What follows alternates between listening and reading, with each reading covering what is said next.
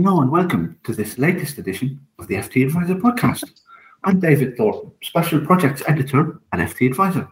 This week, we are examining the outlook for emerging markets as interest rates rise globally and we dare hope the worst of the pandemic is receding into the past. Emerging markets often appeal to investors due to the high growth characteristics, something which may be particularly relevant as global economies reopen. But with the potentially higher reward come higher risks. In a changing world, how can a client understand and price those risks in relation to emerging markets and to the rest of the investment universe?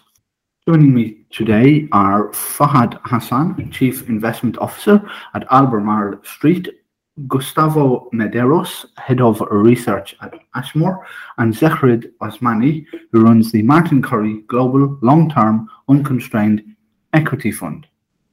Thank you all for joining me today. Fahad, we'll start with you for the first question. A period of above-trend economic growth would typically be expected to be positive for the case for emerging market equities. But given the unusual nature of the world right now, and indeed for much of the past decade, can investors be confident it will be the same this time? Thank you for having me on the program, by the way, David. And just in terms of emerging markets, the key criteria that investors should be concerned about is the starting point of valuations. And historically, emerging markets present opportunities because they do become oversold. And I do believe, given what we've seen over the last sort of 10 years, emerging markets have derated significantly versus the more developed markets. And hypothetically, they should have done better last year than they actually did. I think that the opportunity hasn't actually gone away. I think with an acceleration in EM growth possibly arriving in 2022 rather than 2021, I think given where valuations are, EM can deliver higher returns than some of the developed market peers that seem to have benefited from this flight to quality that the pandemic created. Thank you.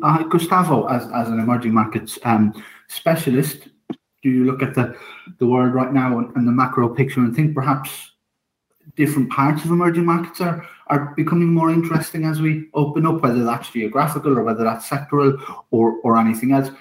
We've had, for example, perhaps the rise of remote working. Does that have an impact? That's just one example off the top of my head. But how do you see this changing world impacting on your universe? Just to complement some of the excellent points that Fahad mentioned, I agree that valuations is a key point to monitor. But your question was pertaining specifically why essentially emerging markets did not perform relatively well in an environment where global growth was actually above trend and surprising to the upside. In 2021, it was a very peculiar year indeed. It was a year when commodity prices was going higher, when global growth was actually accelerating quite quickly and above trend. Emerging market growth was outperforming the developed world growth. Typically in this environment, EM is doing okay. Why it didn't do fine? I'd say that in 2021, we went through what I call a crunch time in macroeconomic aspects in emerging markets. We had a combination of the fear of the Fed hike kicking in as the Fed moved from an ultra dovish stance, and the Fed hikes were priced in to start in 2023, the earliest, at the beginning of 2021, and moved into, they're now pricing 4 hikes already in 2022, which is more or less what the Fed speakers are now guiding the market towards, alongside with a very strong slowdown in Chinese economic growth and macroeconomic conditions, right? So we had twin housing and energy crisis in China at the same time that a number of regulatory actions implemented on the technology sector led to a massive derating on the valuation of Chinese stocks, despite the fact that Chinese growth has been, and Asia growth in general, have been quite strong. And on top of that, you had the idiosyncratic risks. Most of the concerns had been related in 2021 to whether or not the large EM countries that we implemented countercyclical policies, countercyclical fiscal stimulus to get out of the COVID crisis would be able to consolidate their fiscal deficits. And I think ex post, the result is encouraging. 2021 was a year of intense fiscal deficit consolidation, but there are still a number of concerns in specific countries, and alongside of political concerns that have kept some of the asset prices on the downside. But I think all that makes it up for a very strong environment for 2022. We're going to talk a little bit of Fed hikes in the future, I believe, but I think that we basically postponed the starting of the good momentum of emerging market assets, and the performance so far year to date has been quite encouraging. Actually, EM stocks are up, the S&P 500 is down, the dollar is down, emerging market currencies are up. So again, it could be a little bit of a reflection of how the year is going to unfold. Thank you, Gustavo. Zerid, as a global equity investor, you can by definition go anywhere in the world. Is it as simple for you as saying go where the growth might be strongest in the next part of the cycle, and that could be emerging markets? Or does the uneven and unpredictable nature of the recovery make it more complicated this time than it might have been in the past? Hi, David. Hi, everyone, and thank you for having us on your program. Good question, David. The way we would emphasize the answer to your question is it's not just about the growth and the attraction of growth, it's about valuation and whether valuations do capture that growth or do give us the opportunity to capture returns for investors. So when we look at the top down, geographically, we are actually finding that there are more opportunities in markets outside the US. Europe remains attractive, and Asia and emerging markets are indeed very attractive. So on the valuation front, capturing some of the growth profiles that the previous two participants mentioned is indeed highlighting some of the attraction of that region, the region of emerging markets / Asia. The way we would specifically look at it, though, is on a case-by-case basis, because there are some aspects to consider, such as geopolitical risks, notably in places like Russia versus Ukraine and the Middle East, where there's also some potential geopolitical risks. And then what we've seen with China specifically since last year is a shift in regulatory backdrop with tightening initiatives on some of the big tech, which have weighed on some of these companies quite heavily in terms of share price move. And also the Chinese President Xi Jinping's drive towards common prosperity, also effectively imposing an element of surtax on some of the big companies in China. So it's important, as always, to take it on a case-by-case basis rather than just blanket statement, but we certainly do find some opportunities in the region. Thank you. And Zerid, we'll stay with you for the next question, if we might. As a global equity manager, what relevance does monetary policy have to your thinking? Do you tend to give it extra weight then when looking at potential emerging market investments where they might be more sensitive to global monetary policy risk? Yeah, good question again, David. So the way we would answer that question is firstly to state that we are long-term investors, and therefore when we look at structural growth opportunities, we'd look at that on a 10-year to 20 years time frame. And there are some very attractive thematic opportunities that we believe will come through no matter what happens to the bond yields environment in the near term. However, when we then move to the bond yields environment, there's a couple of aspects to mention. Firstly, the economic cycle. We believe that we are moving from a recovery phase of the economic cycle, which is where we were last year, into an expansionary phase of the economic cycle. As this happens, typically monetary policies move from being accommodative, which they were last year, into normalizing, which is what is now happening, and the market is having to digest those monetary policy expectations shifting. And the debate is really around whether monetary policies are normalizing or tightening. And that can create a whole bull-bear debate about the economic momentum, the potential fragility of that economic recovery or not. Our view is that monetary policies are normalizing rather than tightening overly. You can see that from real rates remaining negative. And we think the economic momentum is remaining very well oriented.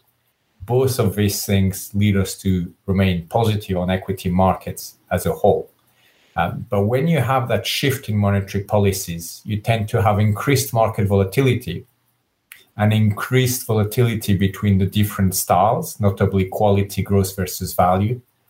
And whilst monetary policy expectations adjust and stabilize, you have that propensity to rotate from quality growth towards value.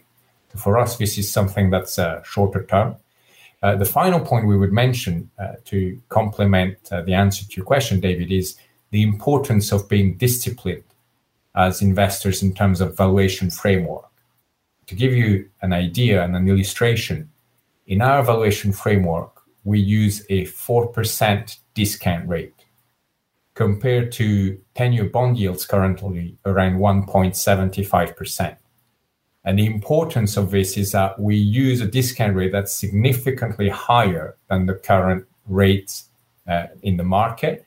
And therefore, the rising trends in those bond yields that we've seen in the past couple of quarters do not affect our fair value calculations. And that's really important. What we believe in this rising bond yields environment is the stocks that will be most at risk in the quality growth basket are companies that are loss-making and where the path to profitability is quite extended, because they typically are much more sensitive to yields. So to wrap up the answer to your question, yes, some investors do find that bond yield moves do impact valuations near term. Our view as long-term investors, and given our valuation framework, is that it doesn't change the way we see some of those attractive pockets of value. And we actually think that some sharp moves in share prices at the moment are opening up some very interesting opportunities in the quality growth space. Thank you, Zarid. Gustavo, you kind of touched on this in your earlier answer. Do you feel that any potential sort of negative or downside from tighter global monetary policy is to an extent already priced in to emerging market assets? So we've had the bottom and now we're springing up. Is that your view? Yes. So it's interesting to the extent that most people associate the Fed hiking cycle with a negative headwind for emerging markets. But as a matter of fact, when you look into the data over the last 20 years, when the Fed was hiking policy rates, emerging markets were actually performing quite well. They were outperforming during the hiking cycle between 2002 and 2006, and then performed in line with the MSCI World, despite the fact that commodity prices were actually quite flattish and global growth was struggling as global trade as a percentage of the GDP was starting to slow down in the second Fed hiking cycle that we've seen over the last 20 years between 2015 and 2018. And obviously, EM stocks also outperform the Fed is easing monetary policy. EM stocks underperform in two scenarios that we've seen in the data. One is when there is a global recession, similar to the COVID shock that we've seen, or the 2008 global financial crisis. And on the second is when the market is starting to fear that the Fed is going to hike policy rates and starts to reprice the expectation for policy rates increase in the short term, because that's an environment where there is quite a lot of portfolio adjustment, etc. And but following the first rate hike, emerging market actually typically does quite well. So I think that we're precisely, I don't think that's what actually the policymakers are telling us. The Fed is saying that they want to hike policy rates for the first time between March and May. So from an emerging market investor perspective, the earlier they do it, the better. But I think the markets already understood these dynamics, given that, how the previous cycles have played out quite, nicely, and given the valuation gap that has opened up between emerging markets and the developed world, which can also be explained in terms of factors factor analysis like value lagging growth quite significantly and overdue for a payback, already started kind of like working before the Fed hiked policy rates, i.e. so far year to date, as I mentioned, EM stocks is already outperforming US stocks. Now, we're not US stock investors, but one thing that we monitor is cross-border capital flows. And a good part of the very strong performance of US stocks over the last 10 years was basically led by pro-cyclical monetary and fiscal policies that really started when Trump did its first tax cut in 2017, which was, during the middle of an expansion, you were adding a fiscal policy. And then obviously when Biden got elected, he also did his own version of pro-cyclical by pouring money or by giving money to the population straight to their pockets, right? So after 10 years or after 5 years of pro-cyclical policy and 10 years of outperformance of US assets vis-a-vis the rest of the world, in particular emerging markets, US assets are extremely expensive. And the only factor that actually explains that is, the continuous inflow to the US exceptionalism story that is purely a capital flow story as everywhere. And whereas I agree that we have to keep an eye on the long term, those cycles, i.e. of US outperformance and underperformance, tends to last for about 10 years. So you can actually lose your job or your career, or you can make quite a lot of damage if some of these structural capital flows got missed. So again, I think that the framework is the macro framework in terms of valuations, in terms of global capital flows, and in terms of the Fed cycle is quite ripe for a sharp reversal of this trend that we've seen over the last 10 years. And it wouldn't be surprising at all if by the end of the year, EM stocks are outperforming US stocks by a very large magnitude. Or I'm pretty confident that within the next 3 to 5 years, we're going to see EM stocks outperform US stocks by a relatively large magnitude. Okay, thank you, Gustavo. Fahad, to what extent, as an asset allocator, do you think about monetary policy, and is it more relevant for when you're looking at EMs than perhaps when you're looking at developed markets? So as an asset allocator, monetary policy plays a central role. Our process at Albemarle specifically is driven to a large extent by the signals from bond yields and inflation, and therefore, when monetary policy starts to have an impact on bond yields, that is front and center of how we think about the world and how we run money. So, the key point from an EM standpoint for us is how the dollar behaves relative to EM currencies, because from I know bond investors can access EM through hard bonds, basically, but when you're buying EM from an equity standpoint, you're exposed to the currency. As well as this risk premium that we talk about multiples and so on, you're also exposed to the currency, and these currencies have been in a bear market versus the dollar for quite some time. And I know that at the start of the pandemic, when the Fed was loosening and throwing money at the system, that the dollar did start to weaken. But for the last 6 months, dollar strength has caused a lot of pain if you've been on the wrong side of owning Turkish equities, for example, or owning equities in various other regions. And I think one of the key signals that we're looking for is some semblance of dollar weakness for EM assets to do significantly better than developed market equities, because in the absence of that, I think you just have this constant headwind where EM central bankers have to keep up with the Fed and do more. And what that does is it essentially causes domestic recessions as they try and sort of maintain purchasing power of their currencies. So I think that as long as EM, central bankers are taking the right steps and they do not, in the process cause a recession, i.e. the Fed, does 2 hikes, 3 hikes, and then stops, then it's a game on for EM, definitely. The issue is if obviously the Fed either takes too long to call an end to this cycle of raising rates, or that it goes too far itself.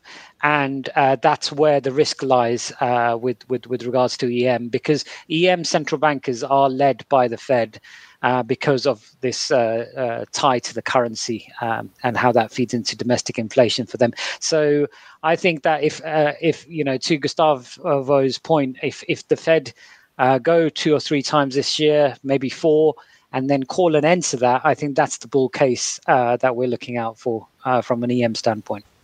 Thank you. This question, chaps, I guess is very, very straightforward for all 3 of you, and probably something close to a yes or no answer. Is the term emerging markets even valid anymore? Should they be grouped together as a homogenous group? Or, it used to be everyone thought emerging markets was just about commodities, and it's clearly not now. Gustavo, we'll start with you first for that one, because you haven't got to go first yet. Sure. My favorite definition of emerging markets is the countries that you have risks, and these risks are priced. In the developed world, you have risks, but the risks are not priced. So that's a bit of a joke. But if you want to get actually a proper quantitative definition from emerging markets, you're going to have to go to find places where the GDP per capita or income is still not at high levels, is relatively stuck in between low levels and high levels. So it's the middle income countries, and countries that actually have their debt capital markets and equity capital markets not significantly developed. So when you get countries that have middle level of income and middle level of development on their capital markets, this is, in my personal view, the definition of emerging markets. And to the extent that you still have quite a lot of room to develop, you can have these things moving at different pace. It's very hard for your GDP per capita to increase without an increase on the breadth and depth of the capital markets, because typically those are very connected in the capitalist system. But you can have a capital market, an extremely developed capital market in a country that is still stuck in middle income. Brazil is one of the examples that comes to mind, but you have at least 10 to 15 countries that have similar level of development on their capital markets than the developed world in terms of breadth, depth, etc., liquidity, but it's still stuck in the middle income. So therefore, I think it's still a valid term. It's still a sound way of allocating capital, to the extent that you have typically an excessive risk premium, both in equity and debt capital markets, vis-a-vis the fundamentals of the companies and the fundamental of the countries. And therefore, that is explained precisely by this level of development that typically is also reflected on the political environment, which becomes one of the risk factors to monitor. And in terms of how is it better to allocate in regional terms? I mean, obviously, Asia has been the engine of global GDP growth and the engine of emerging markets as a whole in terms of a development, right? China, Indonesia, India, Vietnam, the whole of Southeast Asia, basically. We've seen a huge amount of development over the last 20 years, 30 years, and they have quite a lot of room for both on the demographic perspective, but also in most economies, or in a number of economies there, but also from a capital allocation perspective, due to structural reforms and improvements, etc. That is still taking place into these economies. So it's a place that you can say has higher quality growth, but you cannot oversee, a lot of the opportunities in emerging markets are often in countries where there's a huge amount of risk premium priced in, be it political or geopolitical risk premium, and investors kind of gave up on that case. And then suddenly something changes, and that leads to a massive re-rating on risk. One example in the geopolitical... Gustavo, that's fine. Thank you. I don't think we have time for that, but thank you very much. Fahad, as an asset allocator, is emerging markets a bucket that you have, or do you break it down regionally or countryly or just globally? We don't actually. We find that given how much Asia constitutes of the overall EM index, and how big a share it now is of that index, that there's like a 90-odd percent, 92% sort of correlation between Asia ex-Japan and EM. We actually took that step to remove EM as an asset class last year. And we feel that unless the opportunity set is really, really compelling, i.e., if we have a very strong opinion about LATAM, for example, or Russia, that we don't feel that it stands to be a separate asset class.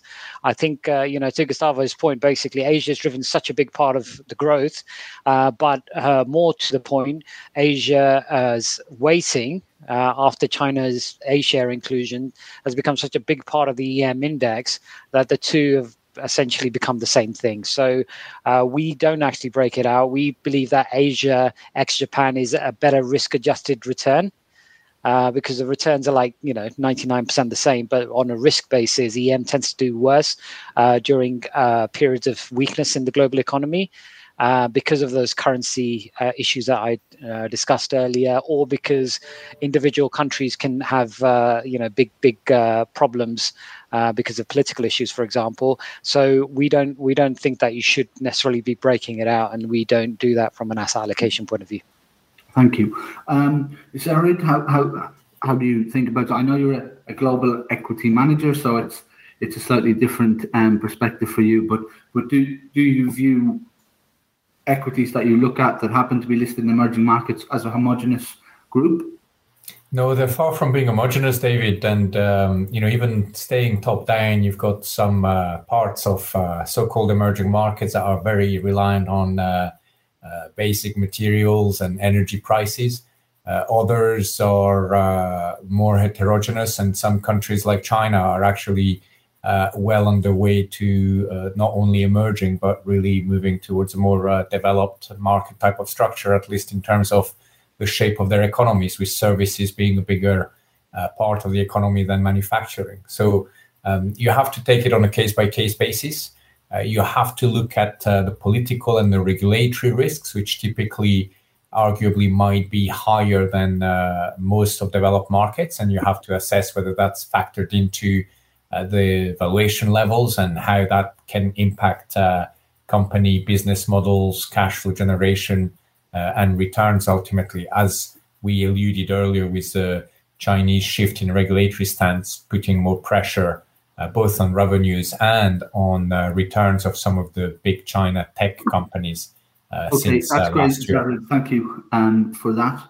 You actually mentioned China there at the end of your answer, and that really leads into the next question, and maybe we'll start first with Fahad for this one. Are we now at the point, Fahad, where events in China are more consequential for the outlook for emerging market equities or assets than are events in the US?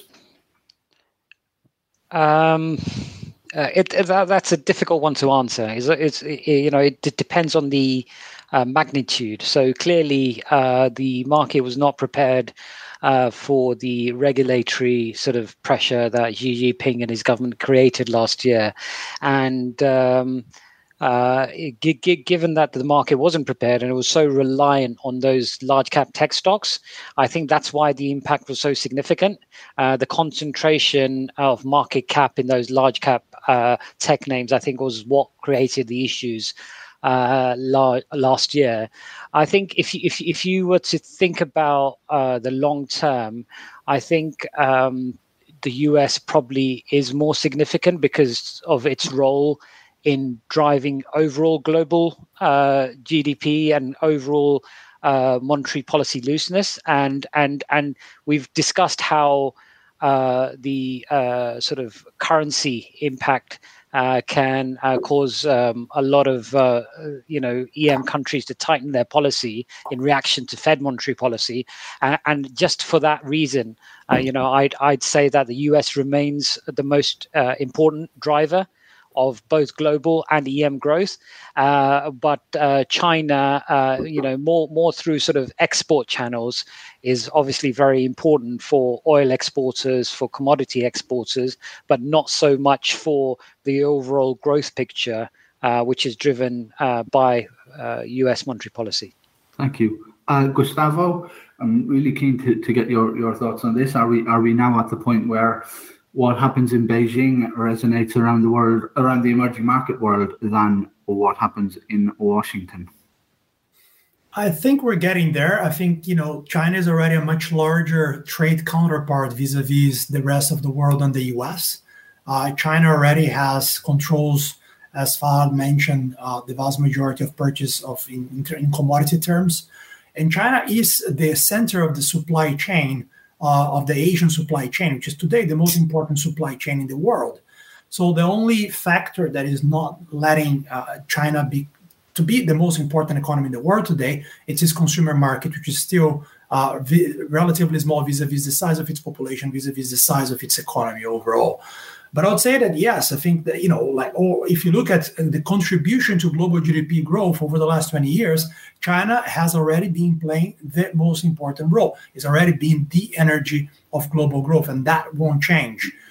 What we're going to see here, which I think is important to point out, is that GDP growth in China will decline quite significantly in absolute terms, or in real terms. We're not going to see China growing close to 10% anymore, but something along the lines of 5% over the next couple of years, and potentially below that as the economic transition away from investment-led and export-led growth towards more endogenous-led growth takes place, and less leverage gets taken out of the system. That is extremely important, and that is what Beijing and the leadership calls quality growth, right? Having said that, China grew so much over the last 20 years that less than 5% growth is going to have a larger contribution on global growth than more than 10% growth 10 years ago. So I think that, yes, China remains the engine of economic growth of the world.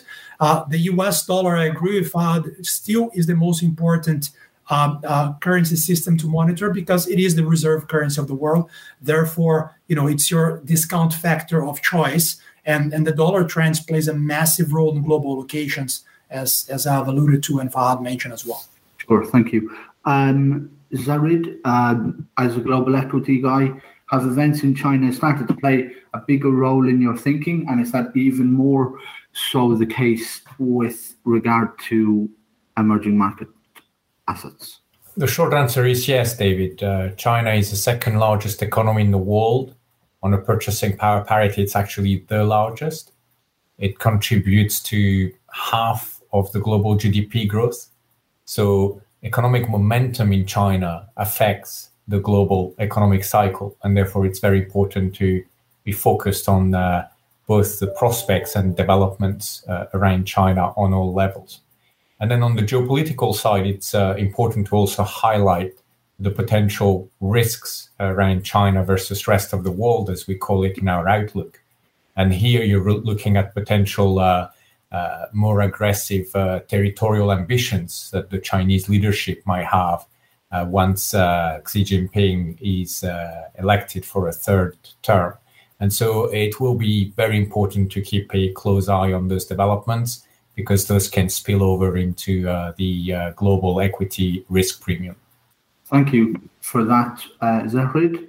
And thank you to Fahad Hassan, Chief Investment Officer at Albemarle Street, Gustavo Medeiros, Head of Research at Ashmore, and to Zahrid Osmani, who runs the Martin Currie Global Long-Term Unconstrained Equity Fund. And thank you all for joining me today. Do remember to tune in for the next edition of the FT Advisor podcast.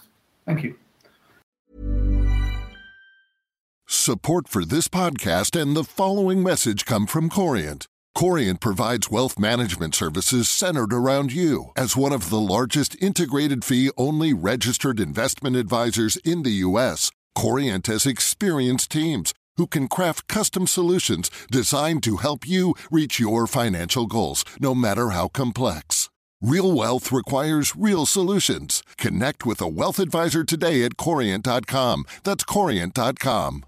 Ever catch yourself eating the same flavorless dinner 3 days in a row? Dreaming of something better? Well, HelloFresh is your guilt-free dream come true, baby. It's me, Keke Palmer. Let's wake up those taste buds with hot, juicy pecan-crusted chicken or garlic butter shrimp scampi. Hello Fresh. Stop dreaming of all the delicious possibilities and dig in at HelloFresh.com. Let's get this dinner party started.